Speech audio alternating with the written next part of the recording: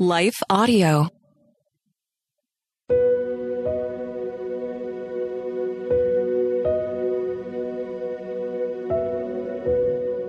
Hello. Thank you for listening to Your Daily Bible Verse, the podcast that examines one verse each day to learn more about God and His will for us. I'm your host, Jennifer Slattery, and after this short word from our sponsor, we'll dive into today's Bible verse, Philippians 1:8.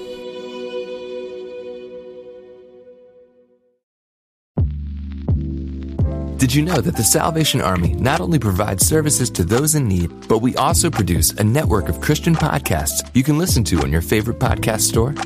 One of these shows, Words of Life, is a 15-minute weekly show featuring interviews, testimonies, Bible studies, and more.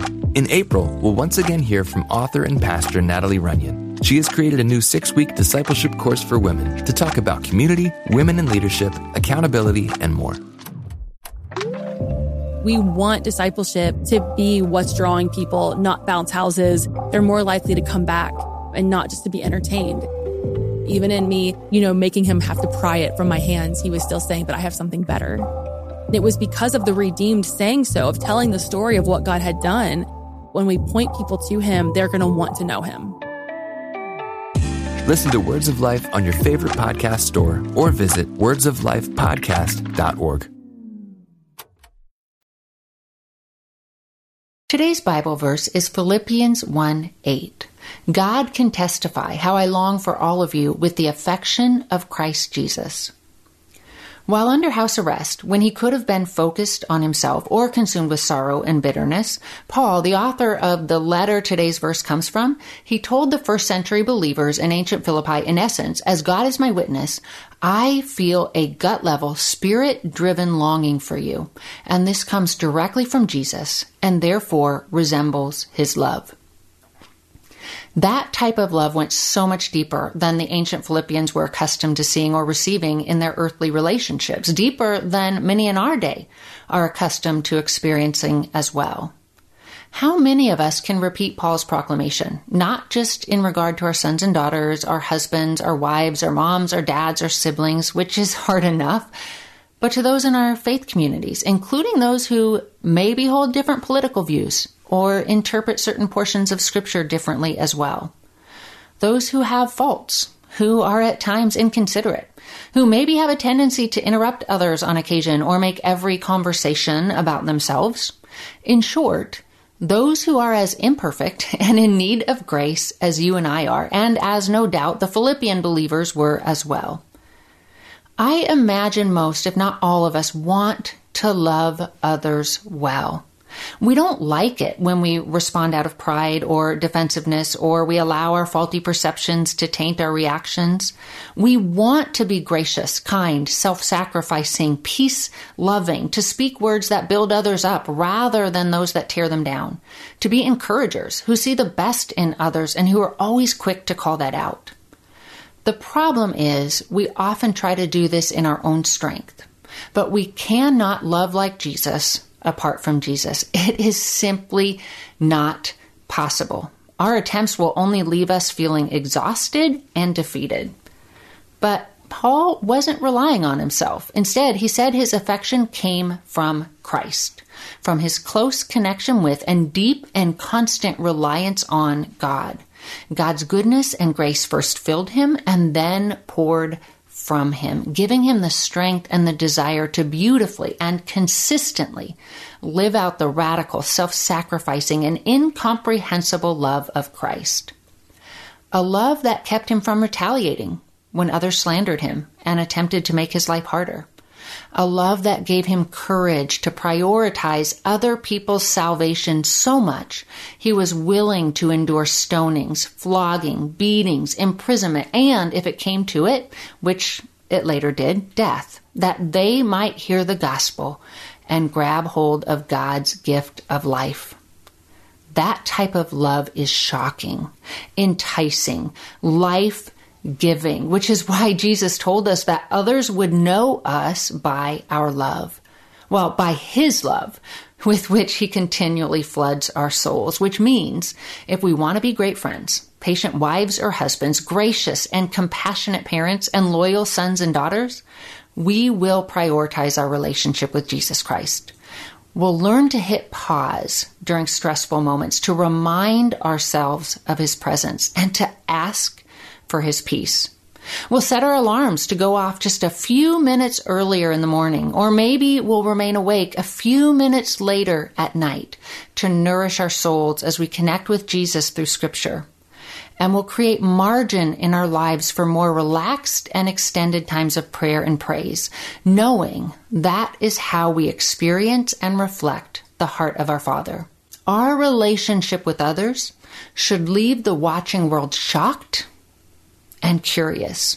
That will draw others to our Savior, the one who wants to teach and empower them to love others well also, perhaps more than anything we say or do.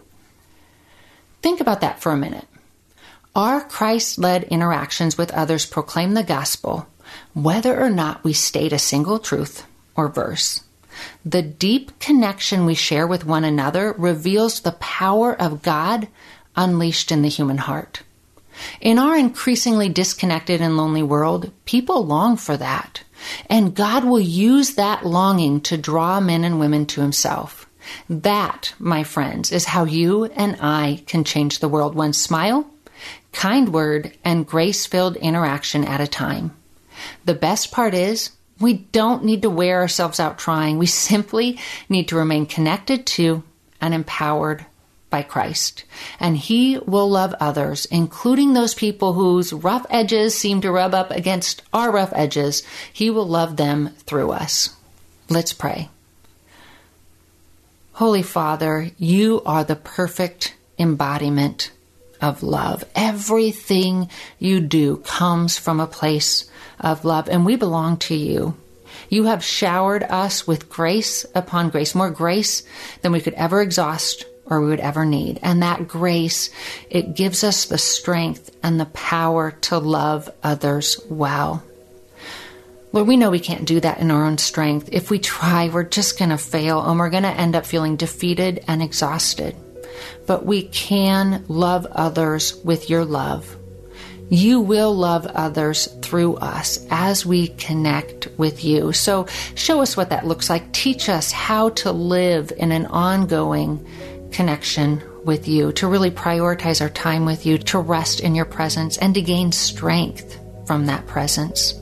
Love our people well through us, Lord, and may our relationships be so deep and so strong and so pure that we will leave the watching world amazed, and that as they watch our interactions with one another, a longing will be stirred within them that will turn them to You. Lord Jesus, we pray all of this in Your name. Amen.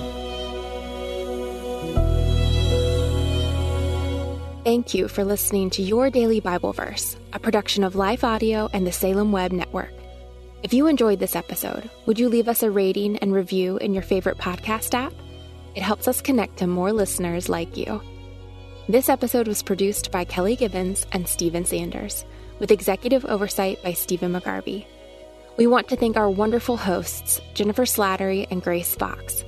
You can hear more from Jennifer by visiting jenniferslatterylivesoutloud.com. And you can find out more from Grace by visiting gracefox.com. For more inspirational, faith-affirming podcasts, visit lifeaudio.com.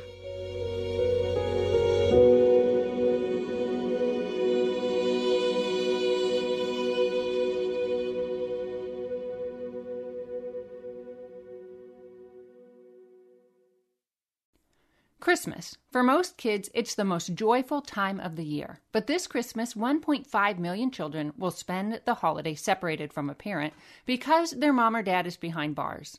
Prison Fellowship Angel Tree needs churches in our communities to volunteer to bless local children with a gift, the gospel, and a loving message from their parent.